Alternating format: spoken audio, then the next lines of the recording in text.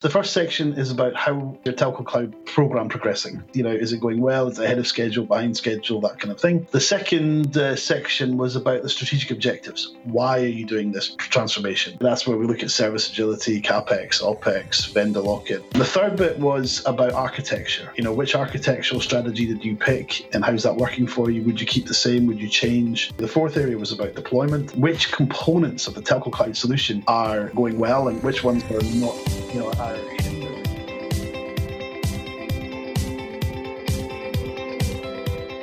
Hi, and welcome to another Conversations with Des. I'm your host, Des Blanchfield, and this is another in our Transmissions from Tomorrow series. This is the whole themed series of podcasts around the telecommunications industry, where we have thought leaders and subject matter experts from around the world talking about what's happening and all the news and trends in the telco space.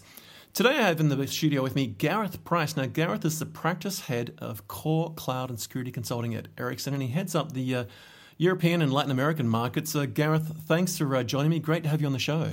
Thanks for having me. Now, I've got a couple of things that I'd really love to cover around some work you're doing on cloud survey and some other things around that space and some of the biggest trends you're seeing. But before we dive into that and your key role as practice head of core cloud and security consulting at Ericsson, I wonder if you'd mind, maybe we can get you to just share a little insight around yourself, so the audience gets to know you personally and a bit about your background, maybe where you're originally from, where you grew up, and some highlights of your academic and career path that got you to this exciting role in the first place. Yeah, sure. Well, I'm Scottish, but I live in England. I've lived in Ireland and I've lived in Japan. Japan was amazing. I was there for 4 years, and I was there when there was the big earthquake. So I learned a lot about M2M and IPv6 and all the wonderful things that happen when there's an earthquake there. I've worked for Intel, I've worked for Logica, I've worked for NEC, and now I work for Ericsson. Wow. Yeah. So for the last 5 years, I've been very focused on telco cloud, and it's a very exciting place to work at the moment. It is, and I think there's one of the things that I've observed with Ericsson. I've had the pleasure of being to Kista in Stockholm, just out of Stockholm, and sort of watching that evolution. And it's quite exciting to see where Ericsson's at today, given that not so long ago, people were building boxes and shipping routers and switches and service and access points and things on poles and wires. These days, as Ericsson's been through this exciting transition, almost as what I tend to term it as Ericsson's their own first client in this whole digital transformation and transition to being a cloud and software-defined everything operator, and then offering that as a service out to the industry. I think that's an exciting thing to see, but I do like the idea that everything that Ericsson's running internally, which I'm sure is in your whole world, has been cloudified, through the whole development phase of migrating to OpenStack, a lot of the work around Heat and Nova and Horizon inside the OpenStack and the open source platform themselves, to the point where you run on this platform yourself, and all the boxes and kit you ship run that stuff, whether it's in data center or co-hosted or in-house or on the edge of a pole, out in the IoT and the edge computing. This is something that's in the DNA of your own organization now. You're not just spruiking it as a product, are you? No, that's right. It's really good to see Ericsson taking its own medicine. And, transformation, one of the things I love about Ericsson is actually the communication inside the company is very strong. Ever since I've joined, you really know where the company wants to go and why it wants to do it.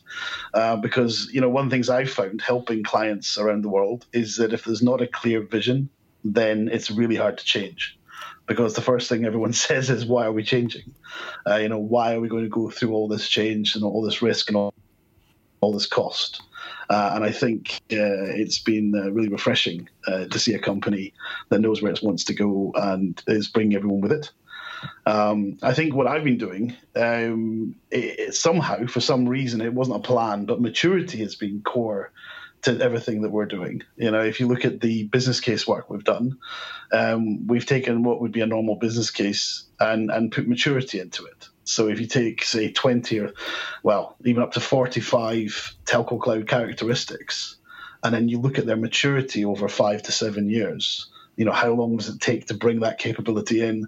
How long does it take to really get it working, to get the tools and the technology mature, to get the people and process to be able to use it, and to make it effective and efficient? It just doesn't happen overnight. So we brought maturity into the way that we do economic analysis. And then we brought maturity then into the way we do transformation. because we can't change. The telco cloud is so big, and it's affecting the industry in such a strong way that you just can't do it overnight. You can't go from manual to automated to AI, to self-healing to self-scaling, to network slicing and externalizing the network to enterprises and things like that. These are massive changes, the digitalization of the network, and it requires an understanding that we can only do it step by step, and so creating sort of maturity models that say, well, this is how we crawl, this is how we walk, this is how we run, and eventually sprint, and potentially fly, I think has been, really important in being successful in this area. Because, when you go into a client, they've got such different views of what they want to achieve. And I think, following each client's objectives and then putting them onto something like a maturity model that allows them to synchronize their views is very helpful. Because, if you're trying to develop the infrastructure, the core network, the operating model, maybe the IT, they're all going at their own speed in their own direction, and mapping them all out and showing the horizontal dependencies between all those different independent programs is really important. So I don't know how it's happened, but maturity, whether it's in the economic side or the technology side or the business side, seems to be something that I get involved with every day, and it's made this job quite interesting. Oh, I bet it has. I remember I caught it with Jan Carlson recently, and in fact, he's been on the show as well. And we talked about a very similar topic. So this whole, I guess, because Ericsson's been around for 143 years from memory now. I mean, it's a long-term player in the space. There's a lot happening in the whole sort of, I love this thing where we see, ad tech, martech, fintech. Everyone just adds tech to things, but. Am I going to bank with a company that's been around for 18 months and is a startup? Unlikely. But I'm certainly happy to have them send me alerts if something happens to my bank account. But with 143 odd years of being in business and having formed things like 3GPP, the standards group, and inviting even competitors to participate, that maturity you're talking about and that approach to things, very level-headed thinking, is sort of in the DNA of the organization. I guess this is where there's an interesting transition now where when we think about, there's still hardware in data centers and racks and so forth and on the edge of poles, but what's inside that hardware now is sort of, we've seen it out in sort of public cloud, and we've seen it in the hybrid public on-premise private, and then all the nuances between sort of, infrastructure service and software as a service, and then platform service in the middle, and then X as a service. But the software-defined everything really seems to me to be exciting because even my car now downloads updates. And I noticed the other day that Tesla downloaded an update and gave everyone a 5% increase in performance in the car. I was like, software upgrade of a car. So I'm keen to... The thing is though, this is the challenge for a mobile operator because they've been used to doing things in super safe, resilient ways. Change is risky. Whenever you download, you put new software into a network, there's a huge number of processes and people involved in ensuring that it doesn't do any harm to the network. It really makes telecommunications stand out from many other industries. And some of the challenge that we're going through right now, or the opportunity, is that if we can bring in, even in the future, up to 10 to 12 software versions a year, sort of one a month, so to speak, then we can bring small amounts of change that, with a little bit of additional value, but with far more likelihood of working first time without any faults. It's a sort of DevOps concept. You bring in this sort of new software on a pipeline, continuous delivery and integration. That is what we're trying to do, and the operators understand the benefits of it. But obviously, going from a world where you take software and deploy it once, and then maybe upgrade it once or twice a year, where everyone's sort of round it like an operation, like delivering a new baby, to where you automatically update the software maybe every month, and somehow you do all the testing in an automated way and maybe in a smart AI kind of way, so that everything is still being tested. It's a huge change of people and process and trust and risk, to be able to go from 1 to 12 changes a year per software element, and to think that an operator might typically have 70 to 100 core systems that they're trying to manage. And if you multiply that by 12, then you end up with a lot of software changing all the time. So change is good, and it's great that our Audis can be updated automatically. But the problem is, how do you manage that risk? And how do you change all the processes and people and organization so that that's done in an automated and safe way? And I think that's been part of the work that we've been doing. Oh, absolutely, and we're going to definitely have you back on the show to talk about that very topic, because it's one that's very dear to my heart. And no, you've hit the nail on the head there, because I think when we traditionally think about telcos and operators, and certainly organisations like Ericsson that are building infrastructure and capability and services in that space, there's a lot of sunk costs that have been historically made, and people spend money that they're expecting a sort of a 15-year ROI.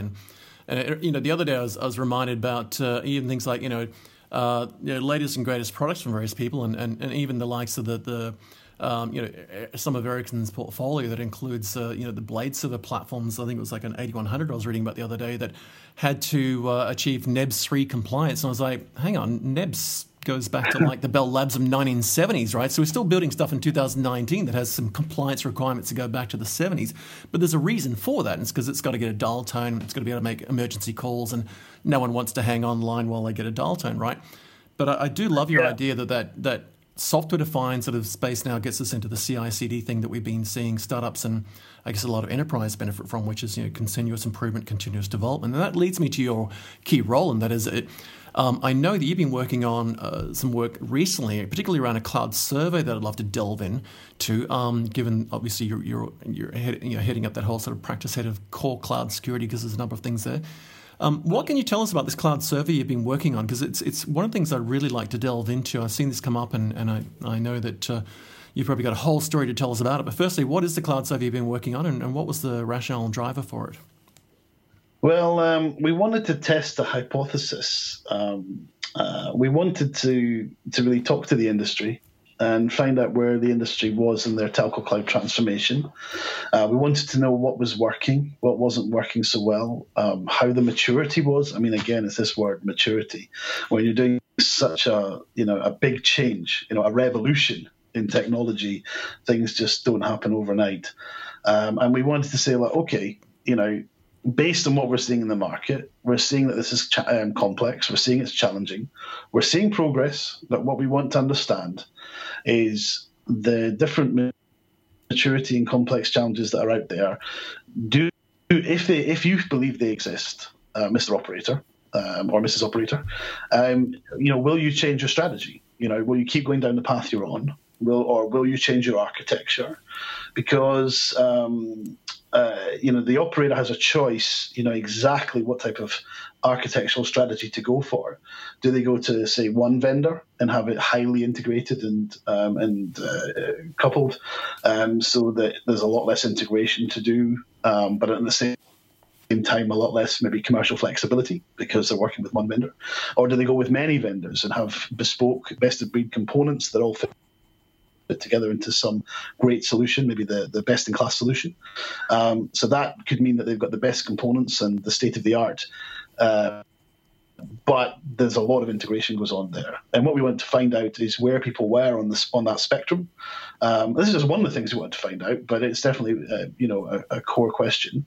And then to understand what was working, what wasn't, and whether people want to change their minds from what they'd selected already. So we're about to release a report, the Telco Cloud Report, Insights into Telco Cloud Transformation, and it looks into that kind of question, and it looks into lots of other questions. And I think the really interesting bit is it sort of allows people to see around the corner, because depending on how long people have been on the journey, the answers are different. So if you've been in the Telco Cloud journey for 1 or 2 years, you're going to answer one way, and if you've been on it for 3 or 4 years, you're going to answer another. So I think it's really great to be able to see what other people are answering that are slightly further down the road. Also, yeah, go on. I was going to say, I like that idea of seeing around the corner, because this is something we're challenged with every day, isn't it? It's, what's happening tomorrow, what's over the horizon, and whatever decision I make today is going to impact potentially, short to medium term in ways that we can't always predict, right? Yeah. And I really, as consultants and as Ericsson, we have a view. Sometimes, it's a personal view, sometimes it's a corporate view, but we have a view. But the people making a decision, they have to make a decision. The people we've been interviewing, the CTOs, the head of core, VP of network, those sort of guys, they, at the end of the day, they need to make a decision. And what this survey and report helps them with is to understand how other leaders have made decisions, and based on their context, and they can compare then that and say, well, should I have gone that way, or that I've made the same decision as them. So it really helps them not to take feedback exactly from us, which is easy for us to do because our job is to create ideas and insight. But really to look at their peers and see how they made decisions and to compare their position. What are some of the key things you found from those conversations? I mean, it sounds like I wish I'd been on that team. It sounds like an amazing series of conversations, as you say, from the CTOs through to the engineering team and the folk in the middle and the core.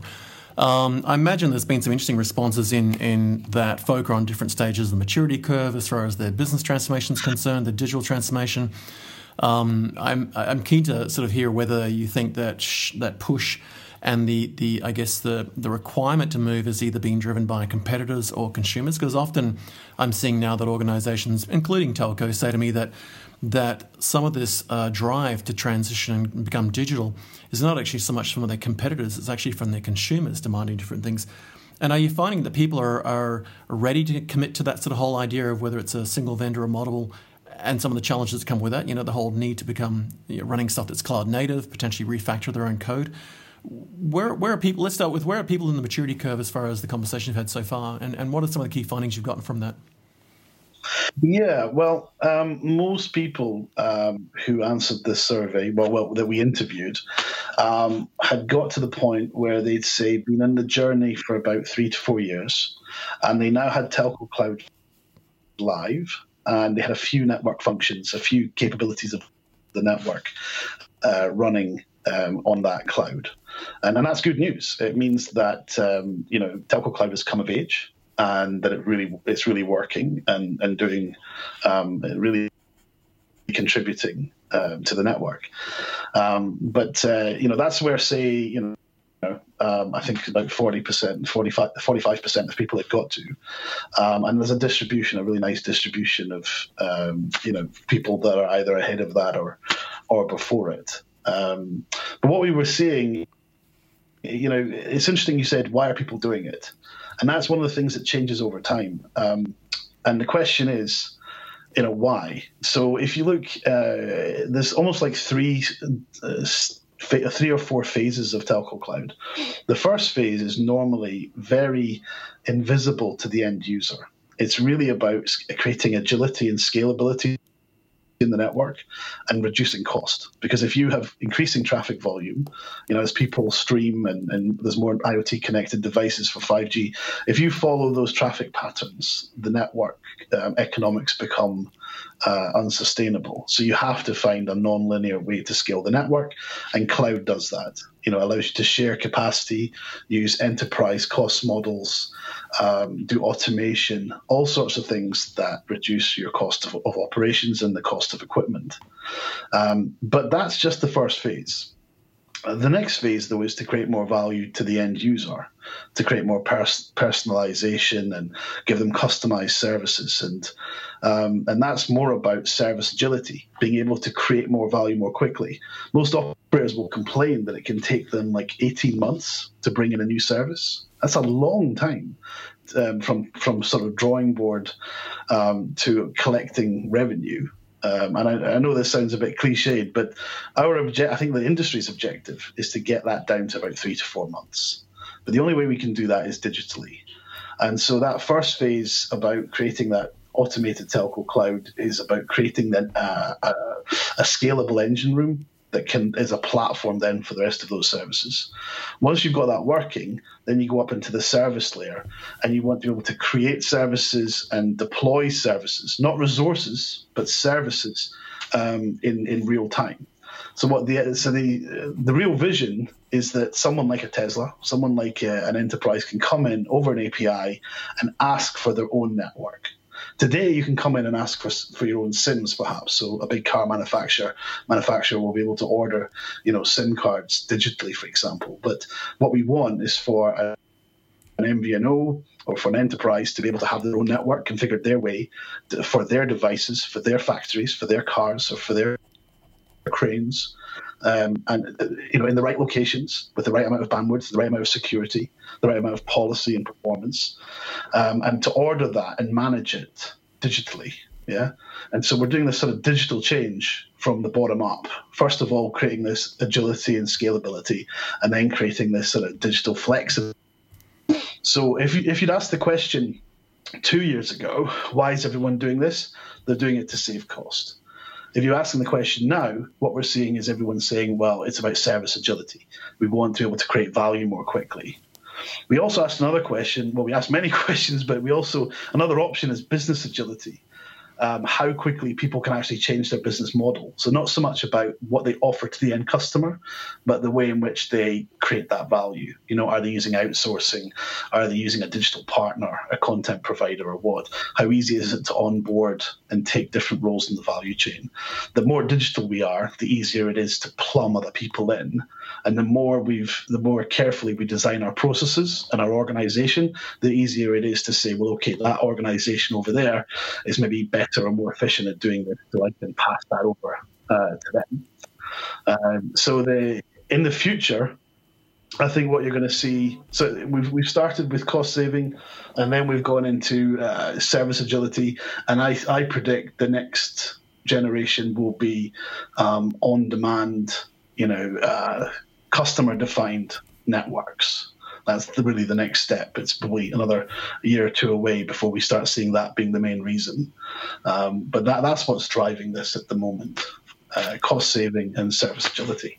I guess telcos are now looking to leverage what we've seen startups and then eventually sort of the more traditional enterprise and banking and wealth management and financial services in general, and now transport and aviation and health and other areas, education, where they've adopted cloud models. They've got that sort of fail and fail fast mentality where they're okay in their labs to build something and test it and crash it as long as they've got the capacity to roll back.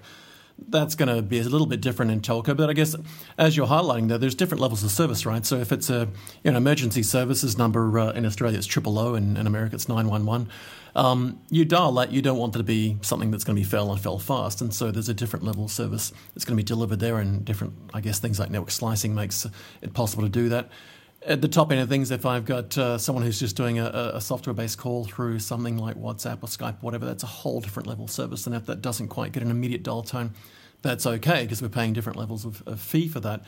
But it was interesting just listening to you talk about the transition, because I see as a result of that, and I'd love you to tell me if this is on par, but it seems that the telcos have now seen this benefit come about. They want to leverage it.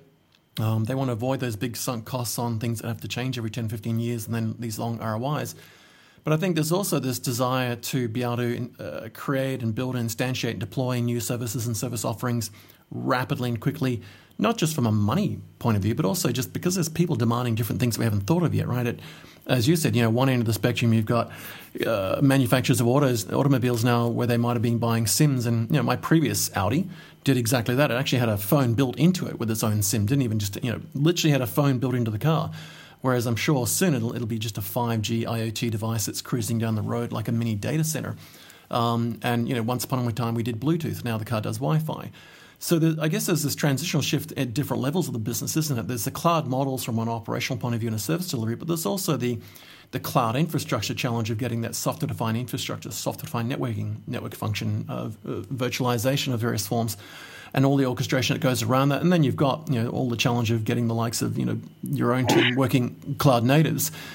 Where do you see, I guess, there are probably different markets, because when we look at South America, North America, Europe, Asia, et cetera, and Oceania, is it the case that globally people are facing the same challenge of transition at the same time, or is there a regional difference timeline, as in is one particular market like North America ahead, or other 54 nations and territories of sort of the African continent in different points?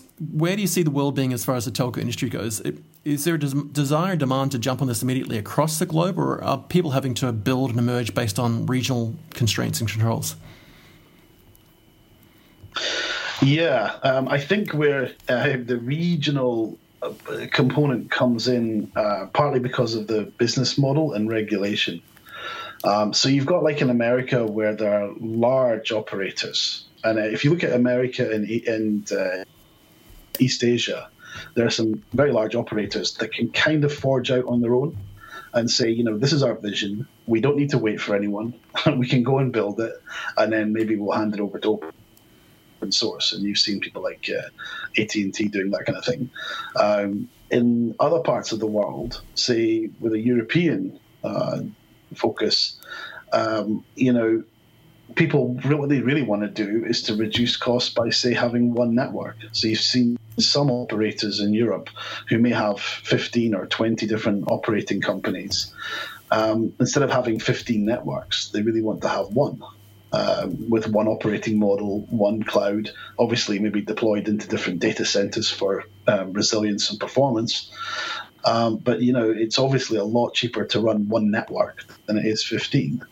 The problem is the data. The problem is regulation and compliance. We have very strong GDPR and other national security regulations that stop data flowing across borders very freely, probably for good reason. I'm not challenging that. I'm just saying it is a challenge to get to this dream of having, say, group clouds. So, if you think about the original definition of cloud, there was the private cloud, the public cloud, and the community cloud. Well, the community cloud concept would be ideal for many operators who would love to say, well, I don't need to run this cloud myself.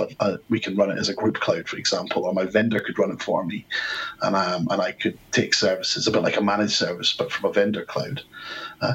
But there are challenges with that. In the survey, we looked at the use of public cloud. And actually, it responded very negatively. Most people were not really keen to use public cloud for their core network. However, what we did see is that some people were interested in hybrid cloud. In other words, they might consider using public cloud as a burst or expansion of their private cloud for certain purposes. And the sort of thing I'd love to look into for them is, what's the right point? Economically, how much private and public do you want? What's the right balance between your private investment and what you push out into the public cloud for tactical reasons? And the same goes with 5G networks. You talked there about different devices having different needs. In 5G, of course, what we're trying to do is be able to push the network out to the edge so we can process things very close to where the devices are. That gives a very low latency, so it means very high speed processing within the network and maybe the applications that are talking to those devices. But it can also offload a lot of traffic from the network because the data isn't coming all the way back into the core. It's being dealt with at the edge, which makes your network more scalable. But the question is, how do you find the right balance? Where's the right economic point to place that processing? Because at the edge, it's quite expensive to manage because you're managing data centers in near mines or in farmers' fields or up mountains. Whereas, of course, it's nice to have your data centers in the middle where they're more economic to manage. That's So regionally, I think there are different challenges, but I think everyone has the same problem. We got to be honest with you, in the survey, we saw really two groups that were in the journey 1 to 2 years and 3 to 4 years, and they had distinct answers. And then we saw another division was whether or not the cloud program inside their company was a joint project between network and IT, or they had separate programs. So network had its own cloud program and IT had its own cloud program. And it's very interesting to see, and it was a bit of a surprise for us, that where there were separate programs, there was more success. So there was a clear, although we never asked the direct question, you could see from the data, when you did the analysis on the data, you could see the operators who had separate IT and network cloud strategies actually moved faster. And that was a little bit of a surprise because from an operating model point of view and from a cost saving, cost optimization point of view, we're trying to help operators to have one operating model between network and IT. Of course, there are some differences, but having the same processes, maybe not the same competences, but at least same processes really saves you money. But it was interesting to clearly see that if people were doing it on their own, they were able to go out faster. Indeed. I think there'll be an interesting conversation that comes up in the public realm sooner. I actually did 4 briefings to state and government agencies last week, in fact, around this topic, where they asked the question of, where do we delineate between sort of what will be smart city and resilient city infrastructure and the telco infrastructure and the traditional business systems. And so I asked the question, I said, well, clarify what you mean. When you're talking about public cloud hybrid, they went, no. When we talk about a community cloud, so Australian federal government sort of is aiming for that same thing. They want a community cloud where all the federal agencies are running shared infrastructure and getting all the benefits. I see there's an interesting conversation where someone from the CIO's office rocks up and says, we've just deployed this great stuff from Ericsson from the network up. Can we run our BI and CRM tools on it? That'll be an interesting conversation. But you've had some good wins. I know. I mean, I remember seeing the release over the last couple of days. I think it was the 20th of February you announced in a press release that Telecom Egypt had jumped on board with their Cloud Core network, which I thought was exciting because that's a fairly substantial part of the network. But even more excitingly, Mobility in Saudi Arabia had deployed your entire full stack, which goes to your point about people's readiness to make this a step. I don't say leap. I wouldn't say it's a leap. It's a natural step. And obviously people are looking to get that competitive edge with all that flexibility and agility you're talking about. But for one national carrier, as it were, in some sense, to go for their core network component around your, I think it's the Ericsson Virtual Evolved Packet Core from memory that it's referred to then Mobility Saudi Arabia to jump in with the full stack. Firstly, congratulations, that's exciting. But I guess that comes full circle for you, doesn't it, in your space around core and cloud and security consulting space for Europe and Latin America and so forth, particularly EMEA, that this is not just a win, this is a significant quantum leap forward that this kind of just confirms that, yes, this is ready, it's mature, the market's on it, and we're delivering it, as in they've gone live with them. Yeah, well, we have made a lot of progress. We've got those recent wins, but we have had substantial deployments all over the world, in every continent, I would say. As a consultant, I probably focus more on the transformation challenges than, our market statistics. So there's probably people better acquainted with the data to tell you how many wins in how many sites. But I can tell you that our teams are working all over the world, helping people to deploy these clouds. What I would say, of course, is the choice. I mean, you saw there that one of our customers had chosen to go full stack cloud.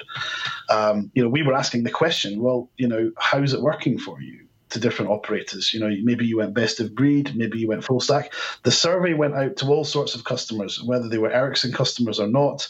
So even people who are using our competitors' technology, we weren't trying to just hear about the Ericsson view. We were trying to hear about any operator in the market that had started the cloud journey.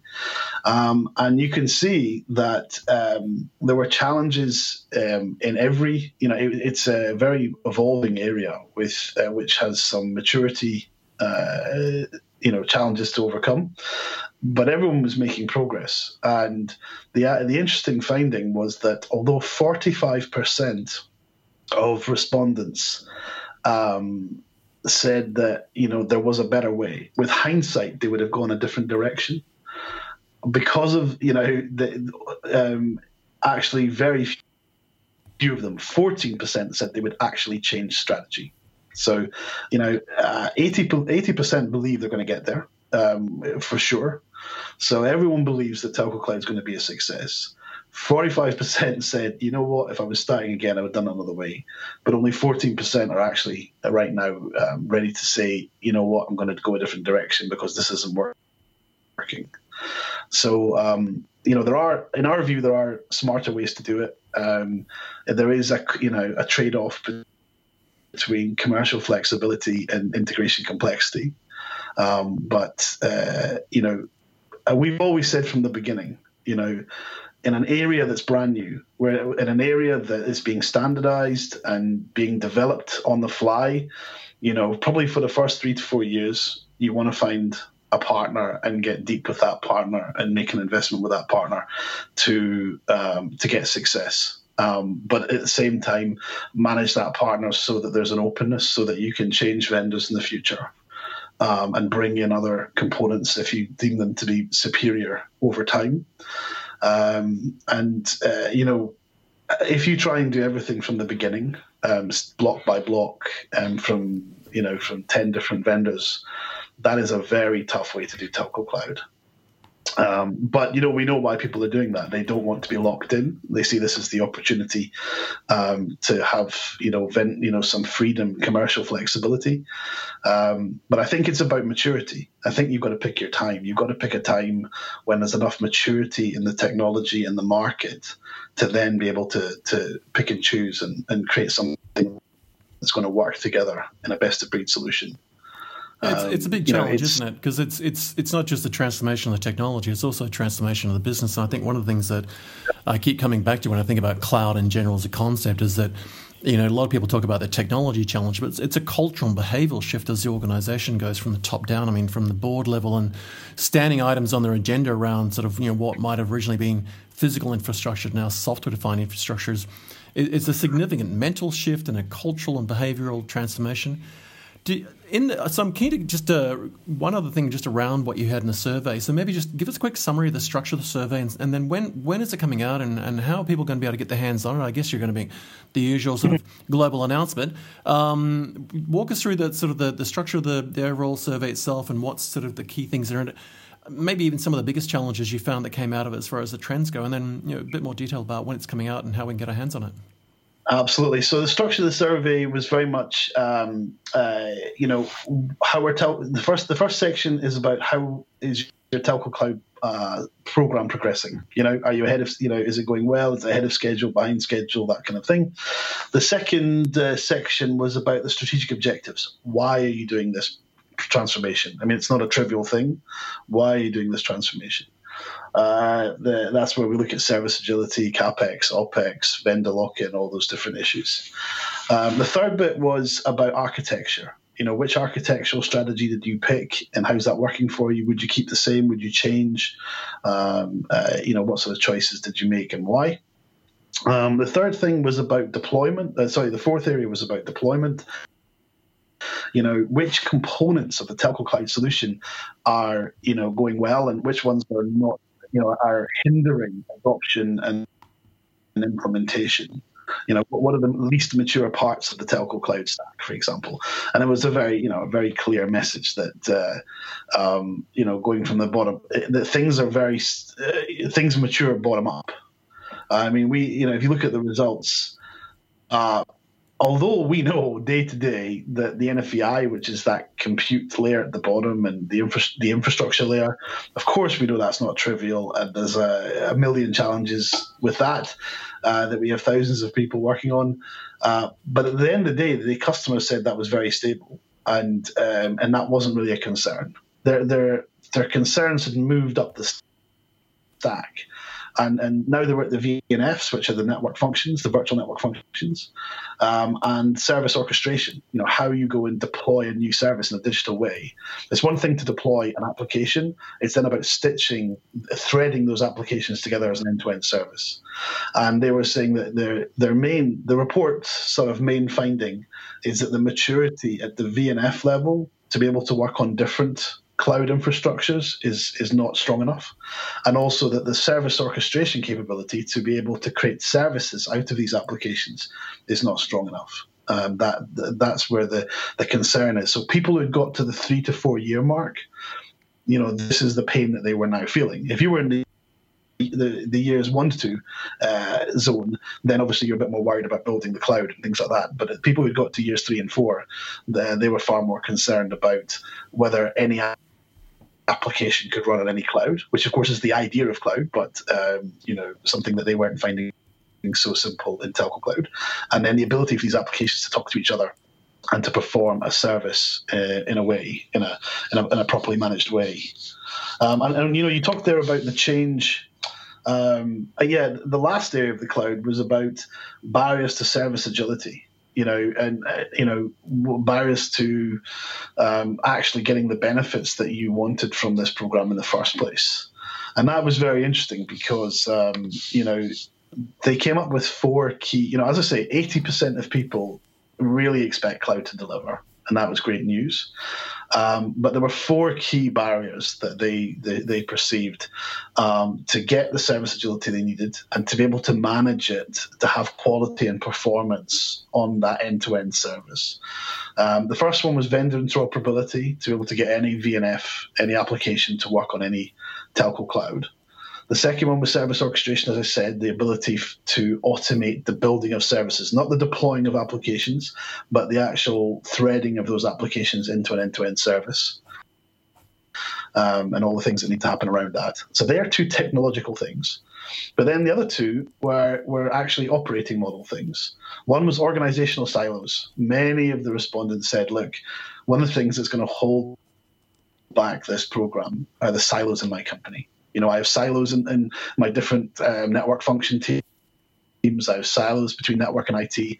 There are lots of silos. If you think about it, what we're trying to do in this digital telco cloud era is create end-to-end horizontal work streams that take in some digital assets, test them, deploy them, put them into a repository ready for release, and then when someone needs them, use a service catalog to say, deploy this service, deploy this application, or someone comes in over an API and orders a network.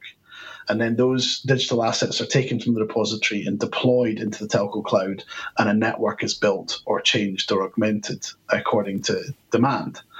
Now, that's a horizontal flow. A horizontal digital flow of digital assets and digital instructions and a digital workflow.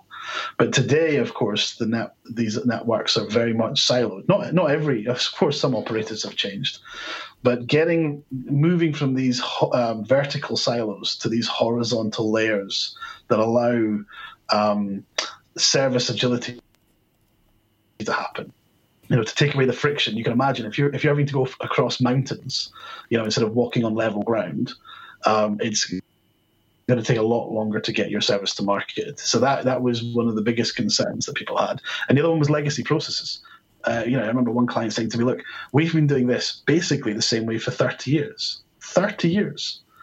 So to come in and start automating things, to change the idea that you can automatically change the network, that you can push a button and the network context will change without 10 engineers and 10 operations people managing it carefully as if they were doing an operation on a human. That's a huge thing. That's a huge jump. And so that process change was called out as the 4th big challenge that people have to overcome. Wow, there's a lot there. We could do a whole show on that. Vendor operability itself, that's an entire hour's conversation. Service orchestration, that's something that a lot of your colleagues have spoken at length about on the show previously, which we'll talk about in another show. I love the challenge around organizational silos because that's something that comes up on a regular basis. But the legacy process component is something that doesn't often come up a lot. And one of the things that I'd like to just quickly touch on, I'm not sure whether it was in the survey or not, but one large part of your overall role as the practice head in core cloud and security is security, of course. Did this come up as a topic, or was it in the survey, or was it a conversation piece or feedback? How much did the whole topic of security and controls and policies and governance come into, and not so much just the straight out data breach and hacking stuff, but also things like GDPR and compliance and data regulation? Yeah. Where does that fit into it? Was it naturally part of the survey, or did it just come out as a result of the general discussion? Security was one of the options that people could pick, for example, as a barrier to adoption or an area that required work. It was in there. But it probably didn't get the highest score. But in the interviews, because all of these, it was all done by person-to-person interview, face-to-face interview. And certainly in certain countries like France, security was very high in the agenda because in France there are regulations set down by the government as to how, a telco cloud should operate. For example, the different elements in the core network, their inter-element communication, for example, needs to be encrypted. And that adds more complexity. It's more security, but it's more complexity. And there were some concerns from some interviewees that basically, they wanted to see more cloud security. Their concern was if someone managed to penetrate the cloud, they may be then able to penetrate the applications above, and that was something that they were looking into. But most interviewees, were kind of okay with the security. We're doing a lot of security work, actually.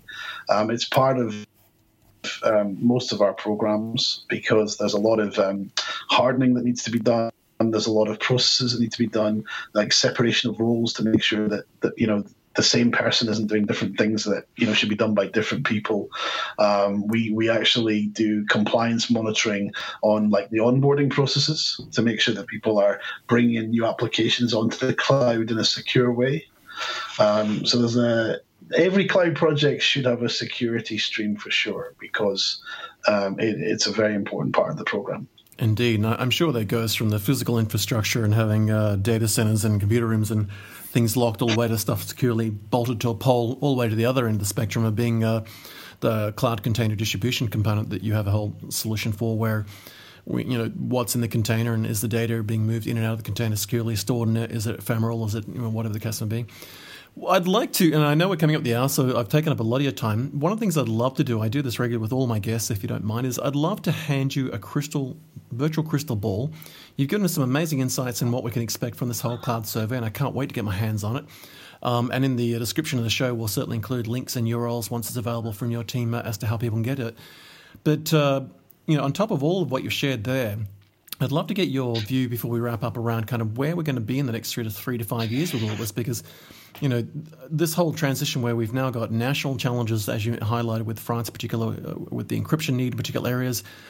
We've certainly, historically we've had the EU-US data shield for various data movement. Australia's had privacy acts in place since 1918, and that's been updated about 6 times since, where, sovereign data just can't leave the nation. End of story, full stop, just can't happen. So, all vendors have to be able to have infrastructure locally to be able to host platforms. And, Russia's done that with some of the public applications like LinkedIn, for example, and other things. So these are big topics. But if you were to gaze into a virtual crystal ball as a wrap-up, just where are we going to be in the next 3 to 5 years? What's coming over the horizon? You are literally, as you said, one-to-one in these interviews, in rooms, some of the smartest and brightest and sharpest people in the world who are changing the world using your capabilities and tools and infrastructure and with your support in the consulting space. Where's this taking us? What are some of the biggest things that you can see that are going to change, either at a global scale, socially, behaviourally? Where are we heading towards in your gut feel? I'd love to get your insight, because you're better placed than most people on this planet to sort of get a sense of where that's going.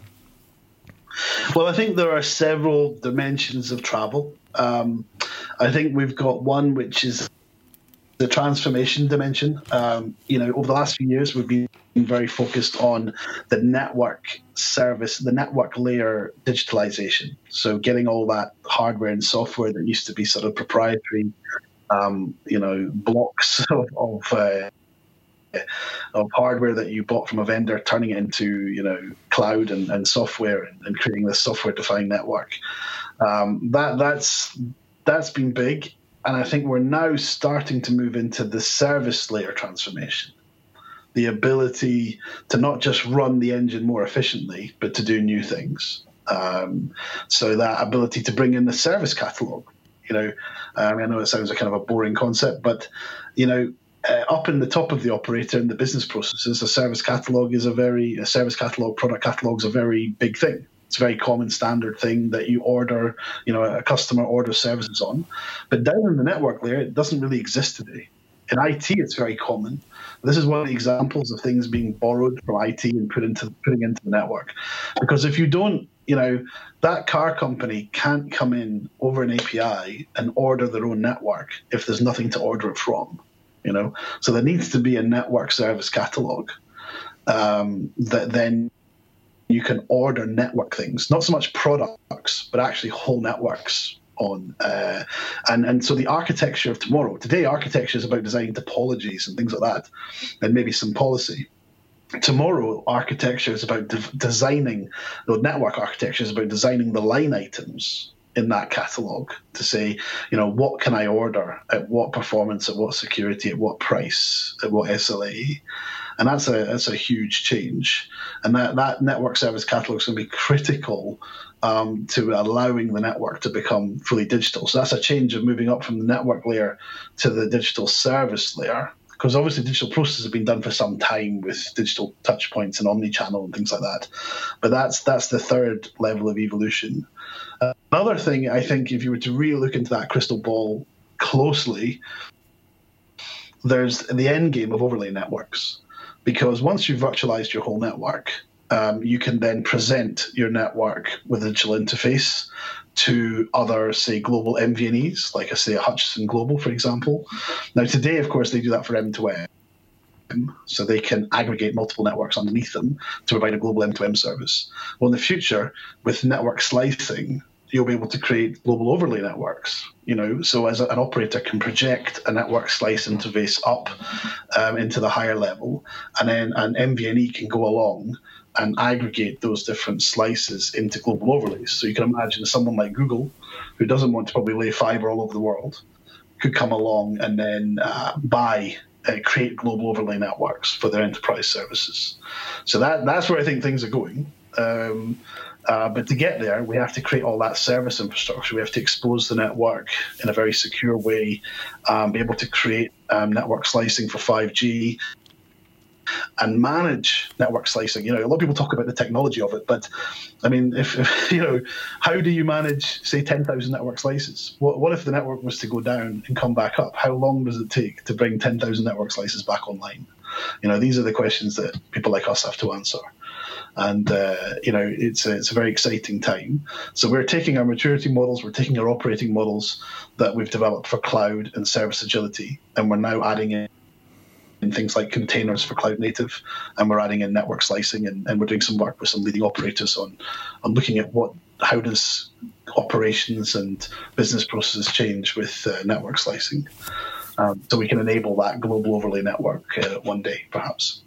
Well, it sounds like exciting times. Well, I have every faith it's all going to work, because whenever anyone panics that the internet's going to go down, I tell them that Border Gateway Protocol version 4 just keeps things ticking and routing. And if anything, last year, I think it was May last year in New York, when I had the privilege of being at the OSS BSS user group, there were 61 different operators who previously might not have been comfortable being in the same room at the same time, and bayonets at 40 paces were all arm in arm and shaking hands and patting each other on the back about how they're going to co-compete and cooperate, and all the topics you were talking about of that openness of being able to move an application, whether it's cloud native or not, from one cloud to another, moving services across networks. I think that's 100% going to happen, because I saw that happening in the eyes and hearts of people last year at the OSS BSS user group in New York. 61 different operators on the same roof, all talking about how they can collaborate and make this work, because they know that the market's big enough that they don't have to compete with each other anymore. They just have to compete with the demand from the customers. Well, Gareth, it's been fantastic to get to know you. Thank you so much for making so much time available and telling us about, some background on yourself and your role as practice head of core cloud and security consulting at Ericsson across Europe and Latin America, and specifically the cloud survey you're doing, and can't wait to get our hands on it and have a read. Yeah, and I would just like to say thanks to everyone who participated around the world, and to say that it'll be out at the end of April. It'll be on our website in the ericsson.com, and also we'll have a PDF that you can download, and we'll also be back to some of the interviewees to help them understand the results more as well. So a big thank you to everyone who helped. Fantastic. And in the meantime, they can also jump on the Ericsson website, and underneath digital services, the whole space called Going Beyond Edge Computing, and talks about distributed cloud. So we look forward to seeing your report. In the meantime, they've got a bit of homework they can do. And indeed, congratulations to everyone who participated. And I can't wait to get my hands on this data. Gareth, thanks so much, and I hope you have a fantastic rest of your day. My pleasure. Cheers, Des.